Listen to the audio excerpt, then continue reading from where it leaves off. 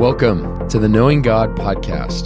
The hope of this podcast is that it would help you to know the Word of God so that you may ultimately know God. I'm your host, Andrew Rutten. Today, we get to look at Colossians 1:27, a beautiful verse. So let's just read it right away and get into it. Colossians 1:27. To them God chose to make known how great among the Gentiles are the riches of the glory of this mystery, which is Christ in you, the hope of glory.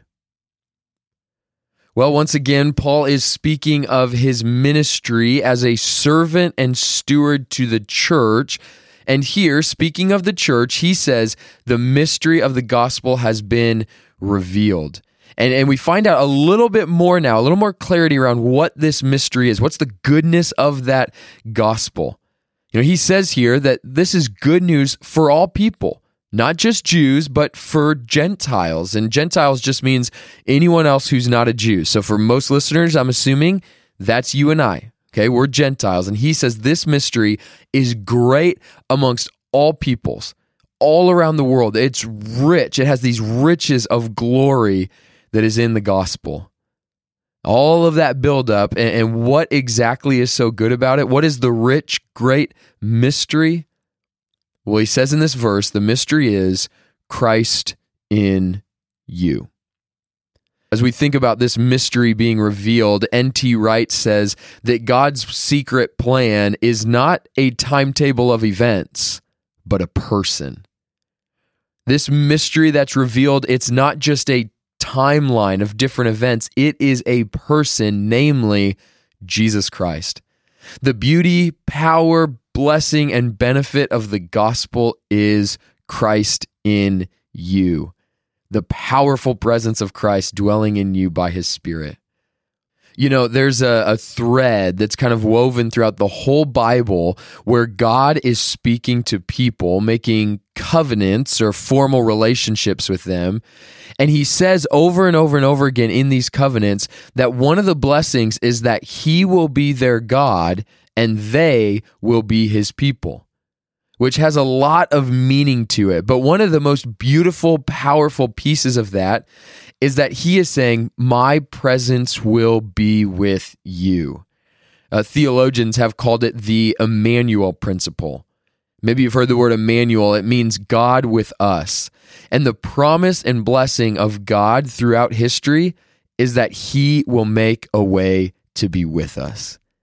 That is the goodness and grace of our God, that he says throughout all of time, even when humans rebel and walk away from him like you and I have done, he promises, I will make a way to be with you.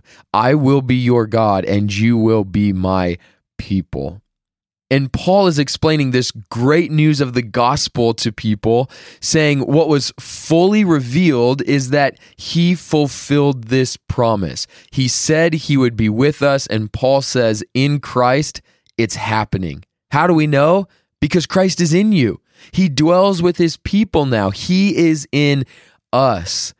You know, among other things, Christ in you is the beauty and purpose of the gospel. This is why Paul says of this reality that Christ being in us is the hope of glory. Our great hope is not in what God can give us, not in our becoming better people, more moral. The great hope of glory for God's people is that Christ is in us. You know, we've been united to God in Christ. We can be with God in Christ. We can know God in Christ. All the promises of the gospel find their yes and amen, their fulfillment in Christ. And God has been moving in the world, has been working throughout history to be with his people. And today, amongst all the nations, he is with us if we are in Christ. It's not just one ethnicity. It's not a Jewish thing. It has now expanded. This is the riches of this beauty, that his plan is not for a certain people. It is for his people among the nations, not just saving them from something or making them a little bit better, but dwelling with them. Friends, consider this right now. If you are a Christian, if your faith is in Jesus, Christ is in you. Like, you have the power and person of Christ through his Spirit in you. It is the hope of glory. So, as usual, I want to simply end today by considering what that means. What does it mean that God's great plan is forming a people from all the nations to dwell with them in Christ? Or if that's too big and broad, here's what I want to do. I want you just to think about, what does this mean for you? Just you, even just you, in your relationship with God, what does this mean? Let me give you a couple ideas. That longing that you feel, that never really feels like it is satisfied, that can be satisfied by the presence of Christ in you. That deep wound, that emotional hurt that has been below the surface for years now, can truly and only be healed by the presence of Christ in you. The shame for that thing you once did, or that thing that was once done to you, that you have kind of carried in you for years or months or days now, it can actually be removed by the presence of Christ in you. The loneliness that you felt, where it just seems like no one truly gets you, no one truly cares for you, no one is ultimately there for you, that loneliness can truly be met by the presence of Christ in you. The desire you might have for a father in your life who loves you, who is near to you, who's invested and intentional with you, who is proud of you, who doesn't have requirements for you to achieve in order for him to love you. That idea, that desire for that type of father can actually be given to you through the presence of Christ in you.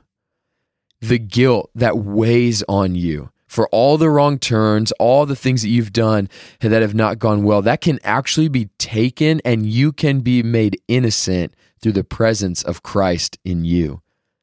The fear of the unknown, what's coming next in your life and how that's going to work out, that always seems to cripple you, that fear can be crushed by the presence of Christ in you. The anxiety that always seems to creep in, that's always weighing on you. It's this burden. It's like barbells on your shoulders that are always pressing down on you. It's turning your stomach over and over. All of that can be eased by the presence of Christ in you. That depression that has made you think horrible thoughts of yourself, the world, harming yourself, that can be comforted by the presence of Christ in you.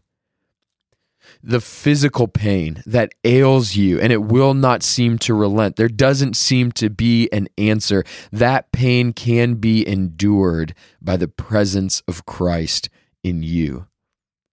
Whatever it is that your soul longs for, it is truly and only met by the presence of Christ in you. He is our Redeemer. He is the one who makes us adopted by a father. He is our healer. He is our transformer. He transforms us into his likeness. He is the one that will bring us to ultimate glory. And it is all because he is in you. Friends, it is not something external that you need, something new in life to kind of give you a boost in your Christianity. It is simply what you have, Christ in you. This is the hope of glory. This is the hope of your life. It is God's great promise to you. It is God's plan for the world. He saves and redeems and glorifies people by putting Christ in you. And that's yours by grace through faith in what he has done for you. So today, the simple call is, look no further for hope and help than the person of Jesus Christ, than the reality of Christ being in me, my comforter, my healer, my sanctifier, my king, the one who saves me and is with me. The hope of glory has already been given to you. It is Christ in you. Friends, may God bless you and keep you. May He give you favor, grace, and peace.